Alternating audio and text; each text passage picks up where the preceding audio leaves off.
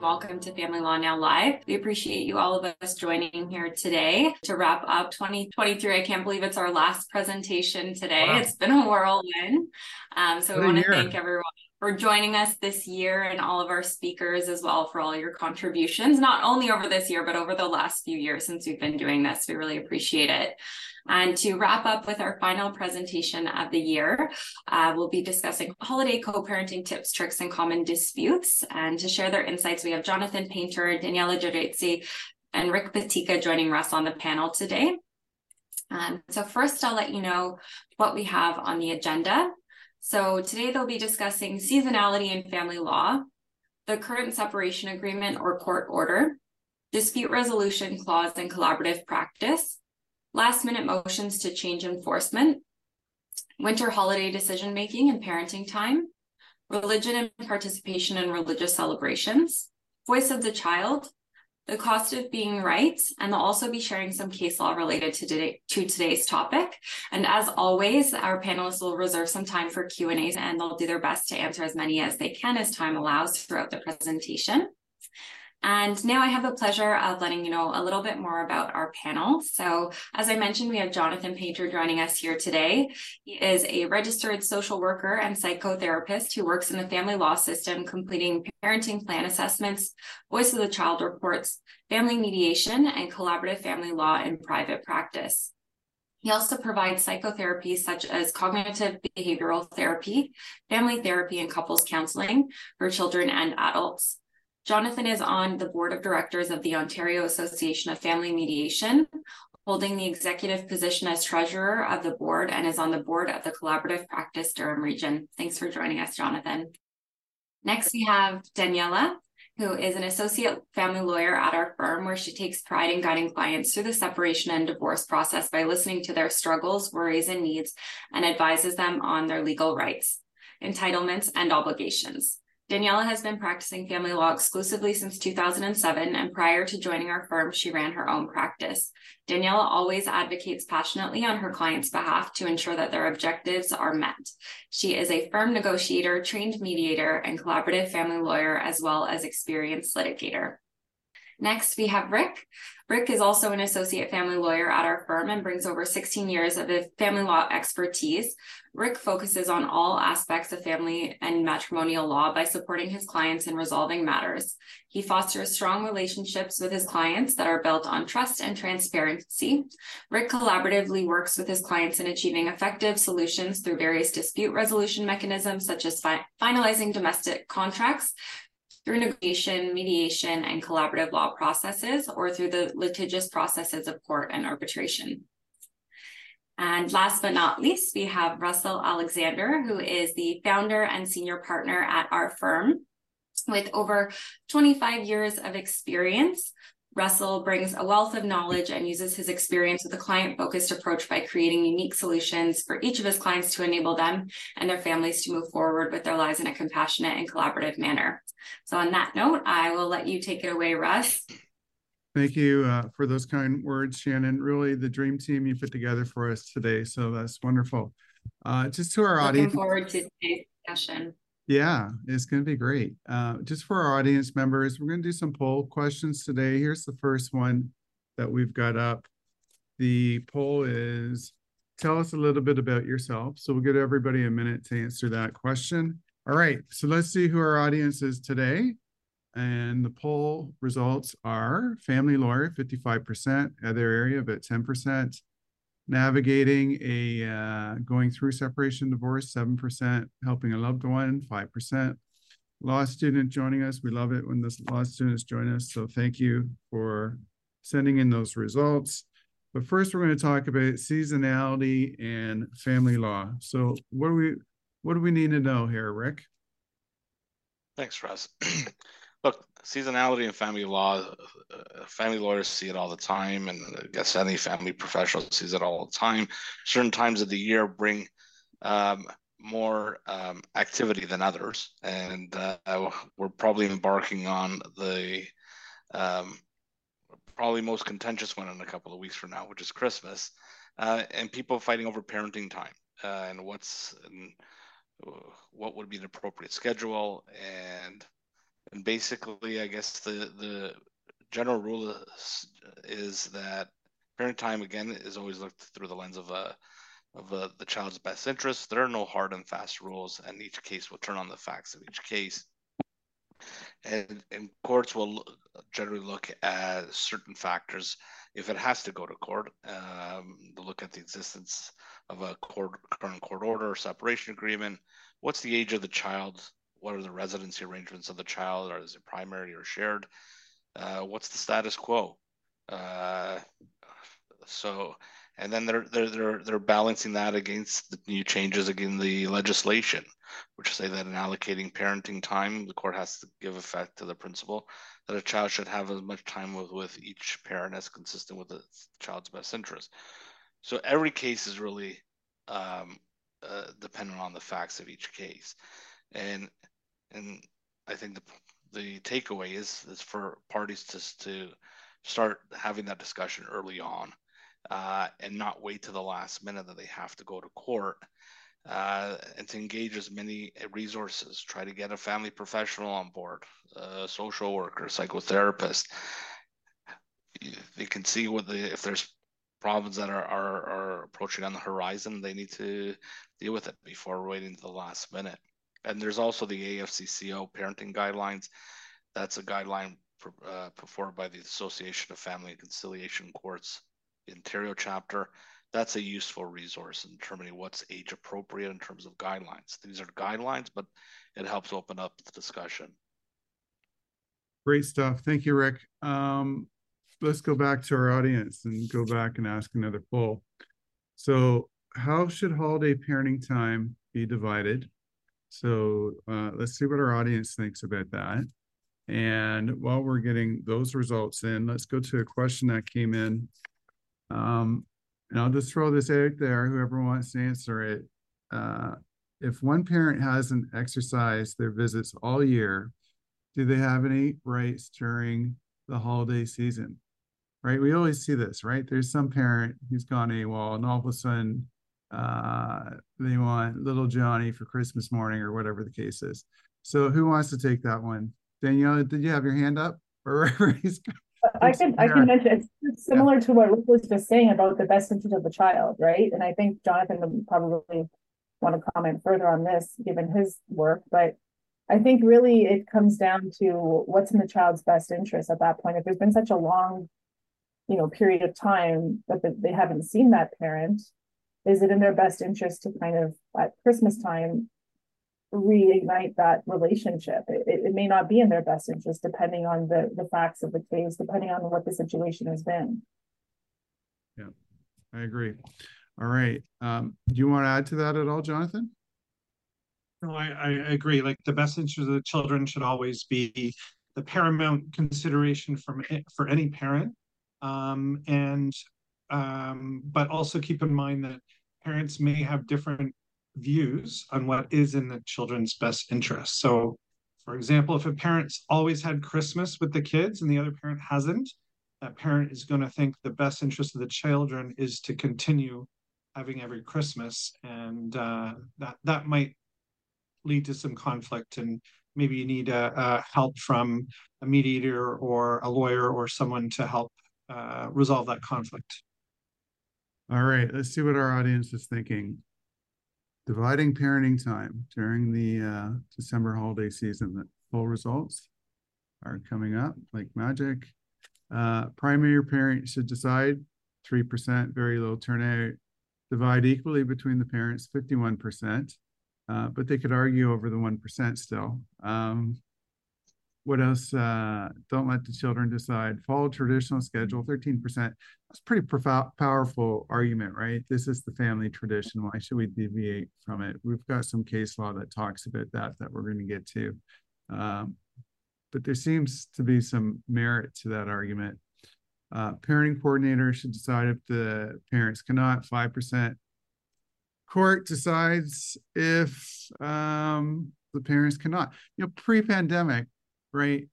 Do you guys remember this? How crazy was the last motions day before December 25th? It would be packed, right? The hallways would be packed. And my experience, different judges would treat it differently. If it's not urgent, get out of my court. Other ones would dive right into the weeds and spend an hour. So you really didn't know. You're kind of rolling your dice, I guess, if you go to court last minute. When you say, Rick or Daniela? That's exactly it, Russ. It is somewhat of a rolling of the dice, because especially there's an obligation for parties to really seek out alternatives before going to court. And right. I always like to use the example, Russ, is like dialing 911 for an ambulance when you have a cold, when you can just go to the walk-in clinic and see if the doctor can help you there. And some judges won't take that. If you dial the 911 and you're walking in with a sniffle, you may be subjecting yourself to some costs. People do it strategically, right? It's going to be $5,000 for a motion. We're going to get you into the courtroom steps and make a deal there. So sometimes it's by design. What's your experience, Daniela? Yeah, exactly that. I remember like maybe about 10 years ago now, but I had a lawyer serve me on Christmas Eve with an urgent motion for a parent. So I had to go up to Newmarket, and we ended up spending the whole day in one of those little office rooms, even before a judge, just negotiating a consent order. But it was, I wasn't happy about it, and my client wasn't happy about it. And we ended up settling on what we were already kind of going back and forth with anyway before the motion was brought. But yeah, it could be a strategy for some lawyers. You're right. Yeah. Like in terms of just. Then you get home late, right? Sometimes traveling in bad weather, stressed out, all the rest of it. Yeah, I get it. All right. Yeah. So the current separation in court order. Daniela, what should our audience, family members, the public, lawyers be thinking about with respect to this issue? So I guess, the first step would be, is there a current separation agreement in place? What does it say? Is it silent on the holiday schedule? Or is there a court order in place? So you have to look at what's in place, if anything. Typically a separation agreement has, the parties have already turned their minds to the idea of holiday time in a parenting agreement. So you're going to have that time, possibly, if it's a good agreement, it's already been, their minds have been turned to it. They've already agreed on, odd year, even year kind of schedule of how to split up the holidays, how it's different from the regular parenting time, et cetera, et cetera. And it is the lawyer's job to bring these issues to the client, but it's ultimately up to the client to decide whether they want to include it in their agreement. I've seen clients that say, you know what, I just want to leave it open-ended and we're amicable, we'll deal with it.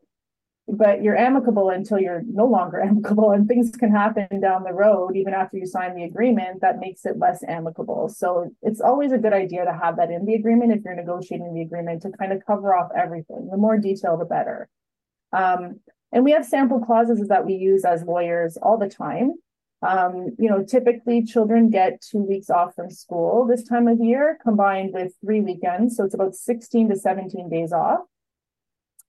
Typically, it goes from either a Thursday or Friday, like the last day of school, till the first Monday in January. Now, this year, I believe, because of where the holidays fall, it's the second Monday in January where the kids go back on January 8th. So, option one is you take all the days and you divide them in half. And then, alternate who gets the first half of the holiday winter break and who gets the second half of the winter break.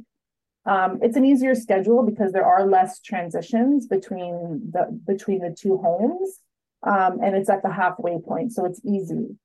But it doesn't. What that schedule doesn't do is it doesn't account for what's called the Christmas kernel, which is the parties that do celebrate Christmas. They would, those would be the important days for them to split the time with the children. So it's the December 24th, 25th, 26th. So the parties that don't celebrate Christmas, this schedule of just splitting the days off in half is simple, it's easy, and it works really well. It also allows for, 8 to 9 days per parent, allows for travel, extended visits with grandparents, and it's a less chaotic schedule. And then there's option two, where you're nesting these two together. So you divide the holiday in two, but then you carve out the Christmas kernel time if the parties do celebrate Christmas. So you're going to share equally one half of the holidays, and then, one parent gets the 24th to the morning of the 25th. And then the other parent, there's a transition of the 25th to the 26th for the other family. So that kind of becomes a little more difficult because the way the holidays typically fall, one party could maybe get substantially more time with the children than the other party. There's more transitions, which is a lot more back and forth. And, usually it's just not exactly perfect and fair for each party. So, that's kind of the way it could be divided in those different ways. But there are other schedules that you can do. You can do like a week on, week off. You can alternate the Christmas holiday for odd years versus even years for each parent, so that they get uninterrupted time at Christmas every other year. That's an option as well. There's also the sandwich approach. That's what I call. The middle is the meat and the outside's the bread. So you would have one parent have the kids from after school until Christmas Day at, say, noon or 2 p.m. or something like that. And then the other parent has the children for 7 days. And then on New Year's Day or New Year's Eve, I can't remember exactly where the 7-day falls, the other parent gets the kids back. So one parent has the bread on the outside and the other parent has the meat on the inside. I guess my tip would be try to make it as detailed as possible, right? So if there is a dispute, it's pretty clear what the agreement says, because a lot of these agreements we see says Christmas is to be divided equally. That's it. Yeah. Go to court, figure it out, right? That doesn't help families. When, what does that mean? Exactly. There's so many different scenarios. But we had some great questions coming in. We're going to get to them in a moment. Please keep sending us your questions. They're excellent. But let's talk about dispute resolution clauses and the collaborative practice. Separation agreements, court orders usually have a dispute resolution mechanism, but what should we be looking for here, Jonathan? What are our takeaways? So I would very strongly recommend that no matter how well the parents get along with each other now, you always have a dispute resolution clause in whatever agreement that you have, and that it specifies what you do in the event that you can't agree on something. So there's a range of options, and court's the worst option. So that's why we include an alternative dispute resolution clause, so you don't have to go to court. So on the more agreeable side of the spectrum, you would have either collaborative family law, where you get your collaborative team involved to help you resolve the dispute about Christmas, or do family mediation with a mediator to help you resolve it. And then as you move further onto this, over to the spectrum of not making the decision yourself, but having someone else decide, you could have a parenting coordinator, for example, make that decision. And generally, if you and your ex get along well, then you can leave your agreement a little looser and say, yeah, we'll figure it at Christmas. That's how a lot of parents who get along will do it, and then they'll just kind of set the schedule every year. But it's good to have something specific in your agreement to fall back on if that falls through. So like Daniela said, you want to have an agreement that's as specific as possible about Christmas. What are the pickup and drop off times precisely? And if you want to be flexible about it and adjust the schedule year by year, that's great. But if you can't, if you're in a lot of conflict and you can't get along with your ex, then that specificity will really help you in a pinch when things get a little tense, because you have the agreement to fall back on. And this is a blind spot for a lot of families and a lot of lawyers, right? First thing you do, look at the agreement. What does it say about dispute resolution? You rush off the motion court and the judge reads the agreement. It says parties will mediate before going to court. Guess what? You're going to get kicked out of court. The judge isn't going to hear you, and Christmas is going to be done. I think too, like generally it should be said that judges don't really like emergency motions around Christmas. It makes them very grumpy, and they don't like it when parents fight about a family holiday like Christmas that's could really be all about the kids. And you might get a bit of a backlash if you go to court arguing about this. So better to have a dispute resolution clause that covers what to do in the event of a disagreement rather than having to go to court. It may be just me, but I'm only seeing judges kick people out of court because they didn't follow the specific dispute resolution clauses. Rick, Daniela, is that been your experience too? That's exactly it, Russ. They first look to the dispute resolution clause if there is one, and then they usually hold the parties to it. Yeah. You too, Danielle, I assume? Yeah, like especially right now with jurisdictions like in Brampton, for example, like it's really hard to get court dates. They're so far out. They're probably need more judges there. They don't have enough to deal with all these family law issues. And I find that if you go there without even talking to the other lawyer on the other side or just trying to, coming out guns a-blazing, they're not going to be happy. And if there's a mediation clause, like they often refer you to the mediation that's associated with the court. If there's no domestic violence or anything like that, they can resolve it. So if you come there just ready to litigate without having to take these, like looking at the agreement, dealing with any ADR clauses in the agreement, then they're not going to be happy. They're right. It's just not a good look. Now, Jonathan, I kind of smiled when you made this comment. I just want to flesh out the details. You said court is the worst option. I think I know why, but tell me in your own words, why is that the worst option? Well, I mean, first of all, you're going to be dealing with a grumpy judge because they don't want to hear that parents are fighting over something like an important family holiday.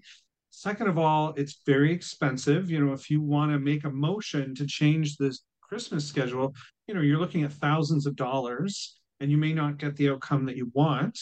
And it's slow, right? Like a court is a very slow process. It takes a long time to work all things out.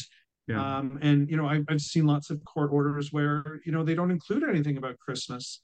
And so you may not get a useful outcome in the end anyway. So I really recommend that people focus more on trying to resolve it outside of court. And there's so many good options these days. Mm-hmm. Collaborative family law, family mediation. If there's a lot of high conflict parenting coordination, like that's where you hire like your own decision maker to make decisions about things like Christmas or New Year's or whatever. And that will be a far more efficient, far less stressful, far less expensive process than going to court. And it's stressful, yeah, definitely. So we've got another poll question up for our audience. When a parent has taken self-help measures and created a new status quo, who should be allowed to choose the holiday schedule? This is a tough question, right? Depends how, I guess it depends on the recency of the self-help, but let's see what our audience is thinking. Next, we're going to go, after we get these results, Rick, we're going to go to you and last minute motions to change and enforcement, but I want to tie that into a question that came in. Maybe you can answer it when you start. The question is if a parent is not following a temporary order regarding holiday parenting time, what do you do? Ask the police for enforcement. So just keep that in the back of your mind. But poll results, new status quo, default to the provisions of the current separation or court order, 84% is what our audience thinks. However, sometimes we have these orders and people haven't followed them for 5-10 years, and now all of a sudden a parent wants to enforce it. Could be a bit of a tough situation for a family. But last minute motions, Rick, walk us through this. What does our audience need to know? Sorry, for those who don't heed the advice of Daniela and Jonathan, and you have to go to court, you have to show urgency. And so what's considered urgency is defined under the family law rules. And there's a famous case of Rosen, which basically sets out that urgency is established in accordance with the jurisprudence, and it includes abduction, threats of harm, and dire financial circumstances. So it's a very high threshold. and really what that case stands for is that before you run off to court, the first step is you need to make an inquiry with the court, the jurisdiction of the court that's dealing with the matter, as to when the case conference dates are available. If there is, then you should be going to a case conference. And immediately after that, inquiring after the case conference date availability is to engage in settlement discussions for an interim resolution, even if it's not the most favorable solution in the circumstances, but it gets you to the case conference. You're expected to go in that route. If you don't follow the first two steps, it's hard to imagine how urgency can be established. It's basically what that decision is saying. So what the takeaway is, and that is a case of Coer versus Singh. And for those who are interested in looking into this a little bit more, the citation is 2023 ONSC 2116. This is available on CanLII. And really what the court in that decision is reinforcing the Rosen case and saying a moving party must make genuine efforts to try to settle the matter before bringing their motion. And resolution efforts may only be bypassed where there's an immediate and specific risk of serious harm to the child. So you have to kind of identify objectively if there's an immediate and specific risk to the child in order to justify the bringing of an urgent motion. And that decision also explains that what's the rationale? Well, the judge in that decision says problem solving takes precedence over family law litigation because it increases the potential for reasonable and affordable outcomes exponentially. And when it becomes a race to the courthouse, then the potential for reasonable and affordable outcomes basically plummets. All right, let's say I want to address. Yeah, sorry? Go ahead, Rick. I was going to address that question that was in the Q&A. Yeah. Basically, for police enforcement, it's not recommended, and likely even if there's an order, usually judges aren't putting enforcement orders by the police. Police are less likely to enforce. If it's a family law matter, they're going to attend and they'll basically say, take your matter to a court. They're not going to enforce if someone isn't following a parenting time schedule. Unfortunately, it does get to that point, and I think there's certain language you want to put in the court order if the judge is going to order that, right? That's right. Like direct a certain district, right? Or well, I guess unit if you're if you're in Toronto, you'll basically say an order directing the Toronto Police Service, right, or any other service having jurisdiction over the matter to enforce, and then you specify the specificities. Hopefully it doesn't get to that. Another follow-up question from the same audience member. They use language of restitution, but I think the question is, if the access is missed, I assume there's some makeup time, or you adjust for it later on, right? Sometimes that's the case, not always the case. If you miss it, you miss it.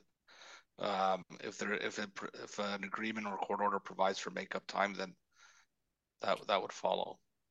Okay, so winter holiday decision making and parenting time.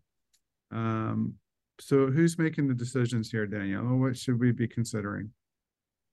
So if we want to go back there, we want to think about winter of 2020. It was a very chaotic time in family law, if we remember. We all want to forget it, but there was a lot of uncertainty. There was still social distancing, no travel, the COVID testing and all of that. And parties were really unsure about how to handle the winter break, the winter holidays.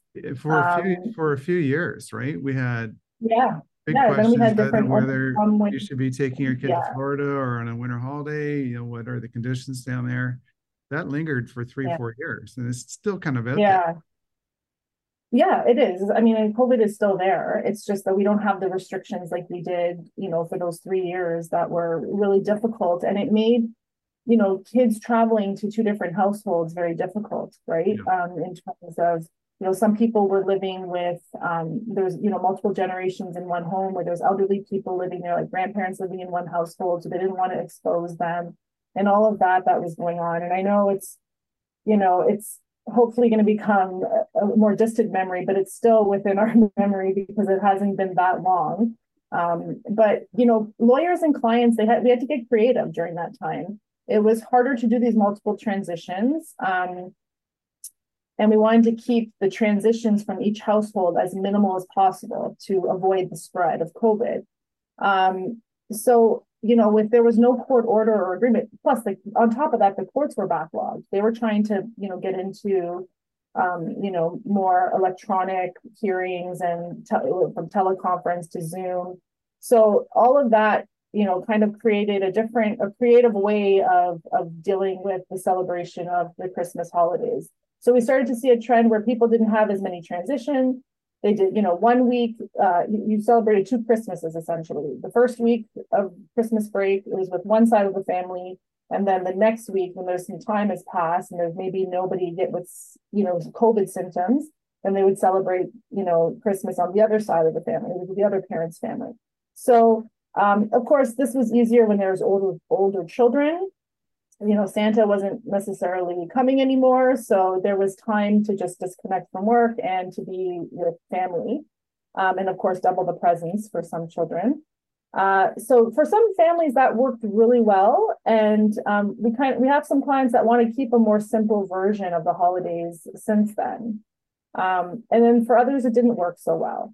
So if one person got Christmas the previous year, then, a judge would automatically order the Christmas for the other parent the following year, just to keep it simple, because it was just such a complicated time in our lives to navigate these type of issues for various reasons. I think we're going to go to a poll now, right, Russ? Yeah, I think. Thank you. Let's see what our audience is thinking.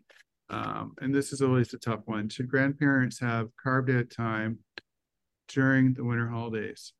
And I'm just thinking, one of our team members is now a grandparent. The grandchild is the love of her life. I'm thinking about my relationship with my grandparents. It was always a really kind of special relationship. Unfortunately, with separating families, sometimes the extended family gets less time with the children. So let's see what our audience thinks. And then we're going to talk about grandparent time, because it is a hot issue in family law. So 41% yes, 21% no. Not during the 3-day kernel, 10%, other 28%, sort of fairly variety of responses. Daniela, what do we do about grandparents? Well, I have to say, my grandparents were important to me. I see my parents with my kids. I feel like grandparents love their grandchildren maybe 20% more than their own children. And there's more gifts. There's more gifts, right? More gifts. They're spoiled. It's very precise. Exactly 20%. Yeah. Yeah, I feel like, when I walk in the room with my kids and my parents just blow right by me and go hug my children. Yeah. I think, okay, I get it. But anyway. Grandparents can play an important role in children's lives, but this is maybe you can have a session with Jonathan to help you work through your parent issues. Just give me a call, Daniela. Set something up. I'm turning this into an open therapy session, this program. Yeah, there we go. We're going to just switch it over right now. But anyway, all joking aside, this is a newer area of the law that we're starting to see more and more. Because there are grandparents that are very involved in their grandchildren's lives. And, when separation happens, they still want to be just as involved. So, they want to carve out vacation time with their grandchildren.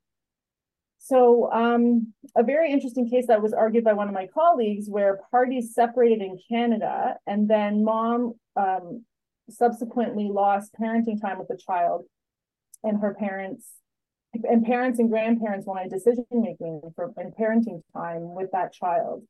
But dad also wanted decision-making and parenting time. But because of the separation, he was forced to go back to the US, where he lived prior to where the parties were in a relationship. So, a very lengthy motion had to go before a judge and then a trial, and the issues of parenting and decision-making between the grandparents and the biological dad. So these type of cases are going to be a very fact-driven analysis of, best interest of the child, of course. And then, what has been the standing relationship between the child and the grandparents? That's always, are they a very close, are they closely connected? Do they see each other frequently? All of that is going to be factored into the decision on this.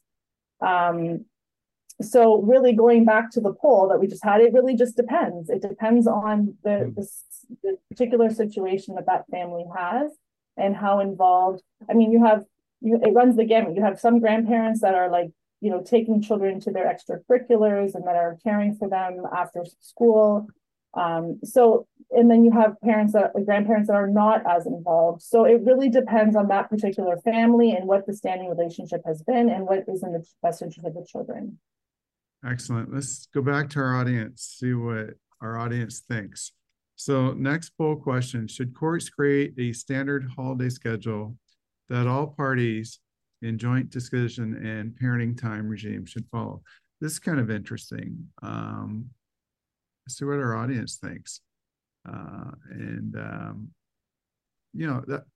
if you think it through, if you knew you're going to go to court and this is what the judge was going to order every time, it would provide some certainty, right, to the litigants and the lawyers, because like you're saying, it all depends. Every family is different, but maybe it's not appropriate because every family is different, right? You need that discretion. So it's kind of an interesting discussion, but let's see what our audience is thinking and get our poll results up here. And thank you everybody for participating. Yes, 11%, no, 34%, it depends. Well, that sounds like a lawyer's answer, 32%. Interesting idea, let's hear more about it, 24%. Well, religion and participation in religious ceremonies, we're going to transition to that. Rick, can you take this one for us? Yes, thanks, Russ. So religion and religious upbringing, it's usually a custodial or parental decision-making responsibility. But what happens in situations where two parents are of different faiths, or they may have been the same faith originally, but let's say one parent decides to convert to another religion. So what happens in those circumstances? And obviously this issue has been before the court previously, and the court's position on this, look, this is not a war of religions trying to figure out which religion is correct or which religious beliefs are correct. This is kind of looking at, again, from the best interest of the child. And in joint custody situations, or even in situations where one parent has sole decision-making responsibility over religious upbringing, that parent from exposing his or her views to their children. And so unless there's compelling evidence to show that the exposure of those religious beliefs would be harmful to the child, generally a court will allow that the children be exposed to both religious upbringings.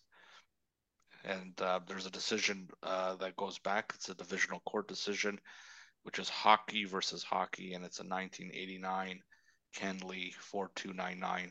That's the citation, and that's basically the takeaway. The court in that case basically said that in the absence of compelling evidence, the sharing of religious beliefs and practices by the access parent with a child, or that the exposure of two religions is contrary to the best interest of the child, the Divorce Act must be interpreted in a way that's compatible to the fulfillment of the constitutional rights, including the freedom of religion of the access parent. So the undertone of the guest is basically each parent has a constitutional right to expose their child to their own religious views, absent if the exposure is against the child's best interest. Great stuff. So let's move next into the voice of the child. This has been the flavor of the day for the last few years. We're hearing lots of courts talk about voice of the child. How does that tie into holiday time or the December holiday break? Jonathan? Well, it's really, really important, as I mentioned before, to focus on what's in the best interest of the children. And, sometimes parents will disagree on what that looks like. But generally, you want to bring the child's voice into the process, whether you're in court or in collaborative or in family mediation. So there's a variety of ways to do that. If the child is pre-verbal, so they're infants and they're not really talking much, then that might be looking at their developmental age and stage of development. It might be looking at their behavior, like are they having difficulty transitioning between homes, and maybe that's a consideration for the holiday schedule. When kids are older, when they start getting verbal, then more and more they can actually tell you what they want to see happen. And it's always challenging when parents have differing religious beliefs and when they're opposing. So, for example, if one parent is Jehovah's Witness and the other parent is some other type of Christian where they do celebrate Christmas, that can be really a challenging area of conflict. And so sometimes it can help to actually get someone like myself or another mental health professional who's trained in working with kids and interviewing them and bringing out their voice into the process and helping the parents understand what the child's views and preferences are, because maybe there are really important traditions that they want to keep going. Maybe it's really important that they celebrate Christmas with both parents, and parents can be creative in how Santa visits both homes, for example, and talking to the kids and bring their voice into the process can really help resolve a lot of conflict and keep the focus on the children. Because remember, the most important thing is that the children are happy over the Christmas holidays. And that can happen in a variety of ways. There's not just one way to keep those kids happy. There's lots of ways. So it could be, exchange on Christmas Day. It could be exchange on Boxing Day. But you want to ensure that the children, except in extreme cases, you want to make sure that the children get to see both sides of their family over the holidays. And someone asked a question about police enforceability of these orders, and I recommend against that, except in very extreme cases, because think of things from the point of view of the voice of the child. If you're enjoying opening presents at your mom's house and the police show up and basically arrest you and take you to dad's house, that's not going to be very fun for the kids. And kids, when they're little, they grow up thinking that police are there to enforce the law and to arrest bad guys. And if they're arresting the kids, they might think, well, maybe I'm the bad guy, and that's why I'm being taken out of my mom's home. So generally, I recommend against police enforceability. I'm often asked by parents to put that in agreements, and I never have, because I just think it's really, really terrible. A really terrible message to send to the kids that we can't resolve our own issues, so we have to involve the police, and we don't really care about your feelings. We just think it's right for you to be with me at this time, and if you're not, then I want the police to get involved. I hope that parents can be more mature than that and recognize that even if this Christmas doesn't go the way that you want it, as long as the kids get a chance to see both families, that's the most important things. So always focus on the child and their best interests. And if they're old enough, usually by the time they're 9 or 10, they're old enough to start participating in a voice of the child process. And again, back to what was said earlier, you want to make sure that is done early, like maybe October, November, instead of leaving it to last minute, because that can be really stressful for everybody just before Christmas. Yeah, involving the police really should be the last step, if at all. I agree. Only if there's like very severe family violence issues, or like Rick said earlier, if there's a risk of abduction. Other than that, I don't really see a role for the police in these kinds of situations. Right. And that ties us into our next topic, the cost of being right. And I tell this to my clients all the time.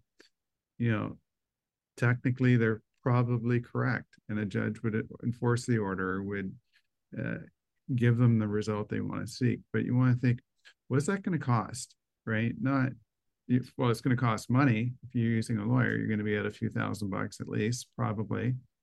So you got your legal fees, this best interest of the child. This is your discussion you just had, Jonathan, right? You're cranking up the temperature. The kids are smart. They know when mom and dad aren't getting along. And so there's an emotional cost to the child.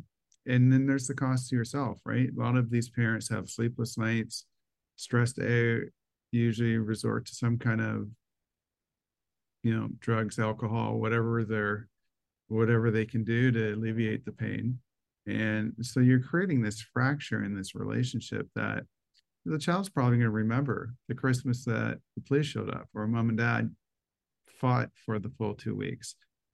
So there's you want to weigh the cost of being right and actually enforcing the agreement as opposed to some of these other tools that everybody suggested today. You have your dispute resolution clause. Third party can help, like Jonathan, mediate it. There's collaborative practice. The two lawyers could work out a resolution. Hopefully they would. I think the lawyers would probably get chastised going to court to argue these things. The judge expects us as officers of the court to resolve these disputes. Court's sort of the last step. But that's sort of my take on the cost of being right. But Rick, Daniela, you want to jump in here in terms of what you think of this idea? I agree. Like the part about calling the police and the kids being exposed to that, I can't stress enough, like the comments that have been made by Jonathan and Russ both. It's so important. That is so emotionally damaging to a child to have that kind of experience. It doesn't matter what time of year. It's so unhealthy. And yeah, that only should be done if there's an extreme situation. I just can't stress that enough because I think a lot of people, it's also a waste of police resources. Yeah. Which, they need to be dealing with other things. They have bigger fish to fry, so to speak. So, I think that's really a big takeaway from this is that, involving the police for those type of things is really not in the child's best interest. It's so damaging for a child to see that, to see how that all plays out. And then they have that lasting memory that will, stay with them, unfortunately. This is unrelated to holiday access. I had an opposing lawyer say they're going to call in an Amber Alert if the child's not delivered. I go on an Amber Alert, here's the child's address, here's where they're located, here's the phone number. If you call in an Amber Alert for something like this, it would really be an abusive process. But that's sort of the mindset even professionals take, right? Rick, what's your take on this cost of being right? Well, I agree with Danielle and Jonathan. Involving the police is such a heavy-handed approach, and unless in the extreme circumstances that it's warranted, it's hard to conceive just as a regular par for the course that the police need to be involved. And we see this in other situations where if parents want to pick up a neutral location, sometimes we've seen it where someone may suggest, let's use the police station as a drop-off spot. I found that a lot of judges are against that, using even a police station to do a drop-off because a police station is associated with that's where criminals are arrested. They're going there. And why would you do an exchange location at a police station? It just doesn't make sense unless a situation that really, really warrants it. Yeah, I agree. All right. So let's can I just add one more thing, Russ? Getting back to what you said about the cost of court. The cost is also your relationship with your ex. And going to court or calling the police on them ruins that relationship, that co-parenting relationship. Whereas things like collaborative family law and family mediation aim to preserve that relationship. So another great reason to stay out of court or not call the police. Well, judges look at that too, right? When they, day 5 of we used to call it custody, but parenting time trial. They're thinking, what parent's going to foster the child's relationship with the other parent? And if your client's the one phoning the police and CAS and everything else, you're likely not going to, that parent's not going to get the order that they want. They're going to say, you can't facilitate that relationship. So you want to be mindful. The judges look at these previous incidents of police calls, CAS calls, false complaints, and it could affect your credibility. Let's get into the case law. We've got maybe 5 cases here that we're going to go through quickly, and then we're going to get into some Q&A. So keep your Q&A coming in. Thank you very much. I'm going to take the first case. It's Mitchell and Joy. And so this is, we talked about this. The separation agreement said the holidays are to be divided equally. It doesn't say how. And so the takeaway from this case is you want to provide a reasonable amount of time and consult with the other parent as early as possible. And the judge said you cannot create or manufacture your own delay by not commencing the proceedings sooner.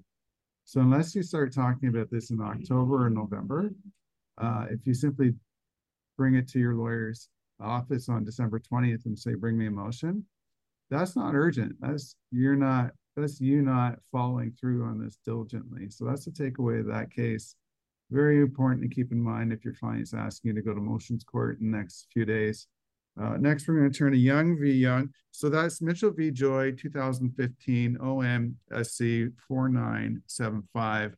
We'll include links to these in the show notes at the end of the program. But Young v. Young, this is, I think, your choice, Rick. Yes, this is a Supreme Court of Canada decision. And for those who enjoy a lengthy read, any Supreme Court of Canada decision is your place to go. And a little nighttime reading. Exactly, for sure. Help you get to sleep. Yeah, that's right. Very quickly. But basically, this case basically stands, and we touch upon this again with religious views and exposure to different religious views or backgrounds between 2 parents. This was a case where Miss Young was brought up in an Anglican church.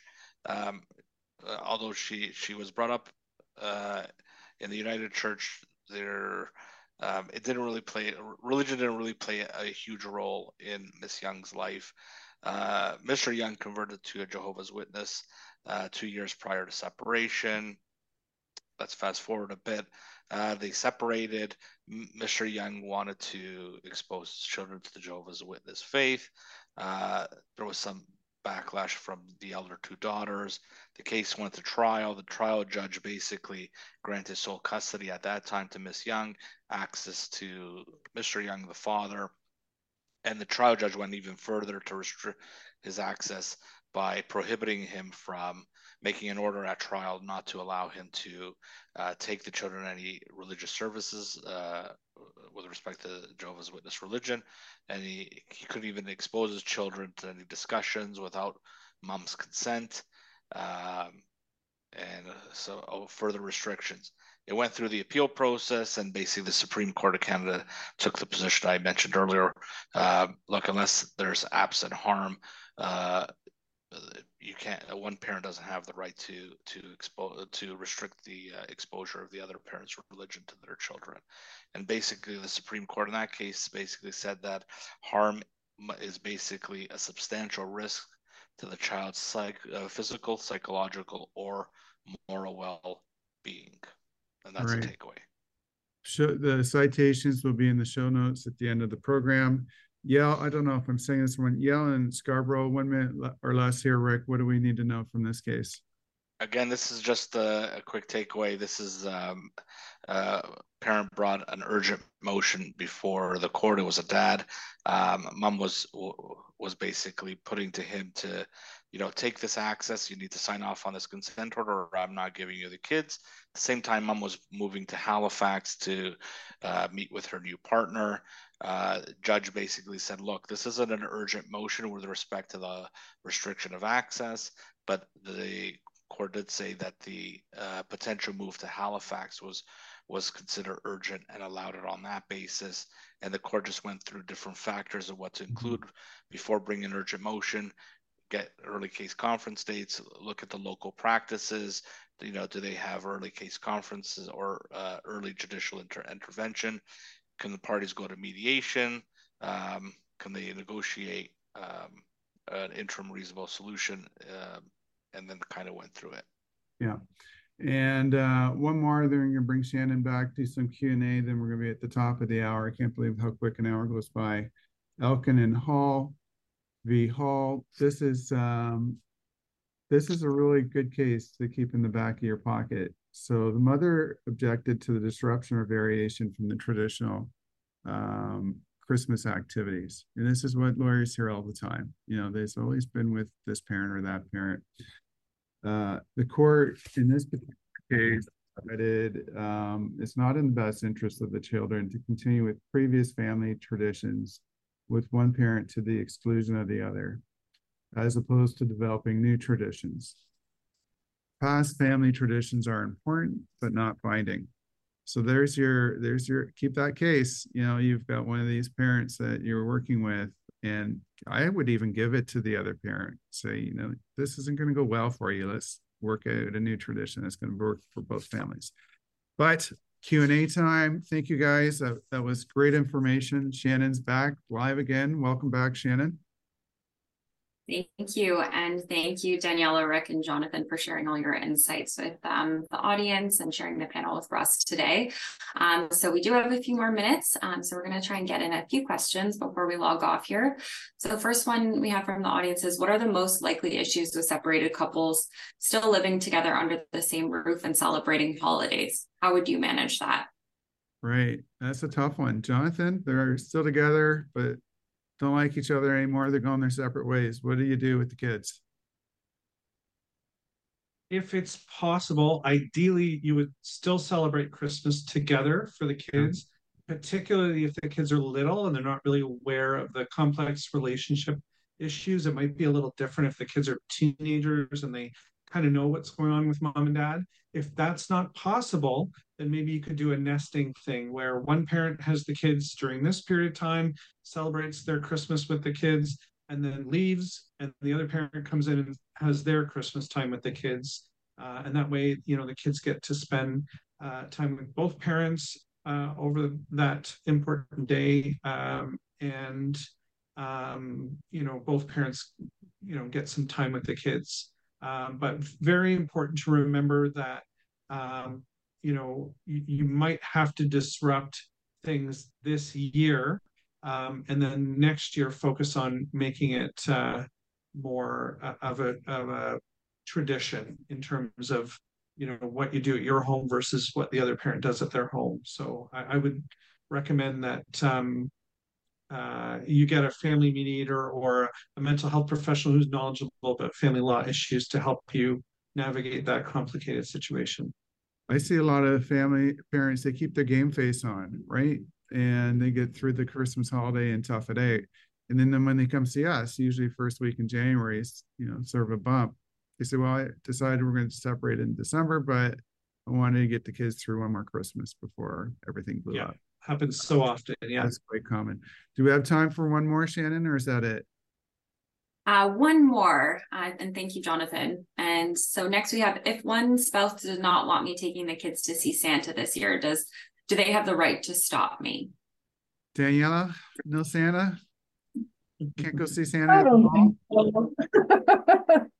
The child wants to see Santa, let them see Santa. These are actually questions we get though, right? It's sad. Yeah. I don't know. I just think you have to really put what the kid would enjoy in their best interest. And I don't think it's something that's so damaging to see Santa, but maybe that's just my own skewed view of things. But I say, why not?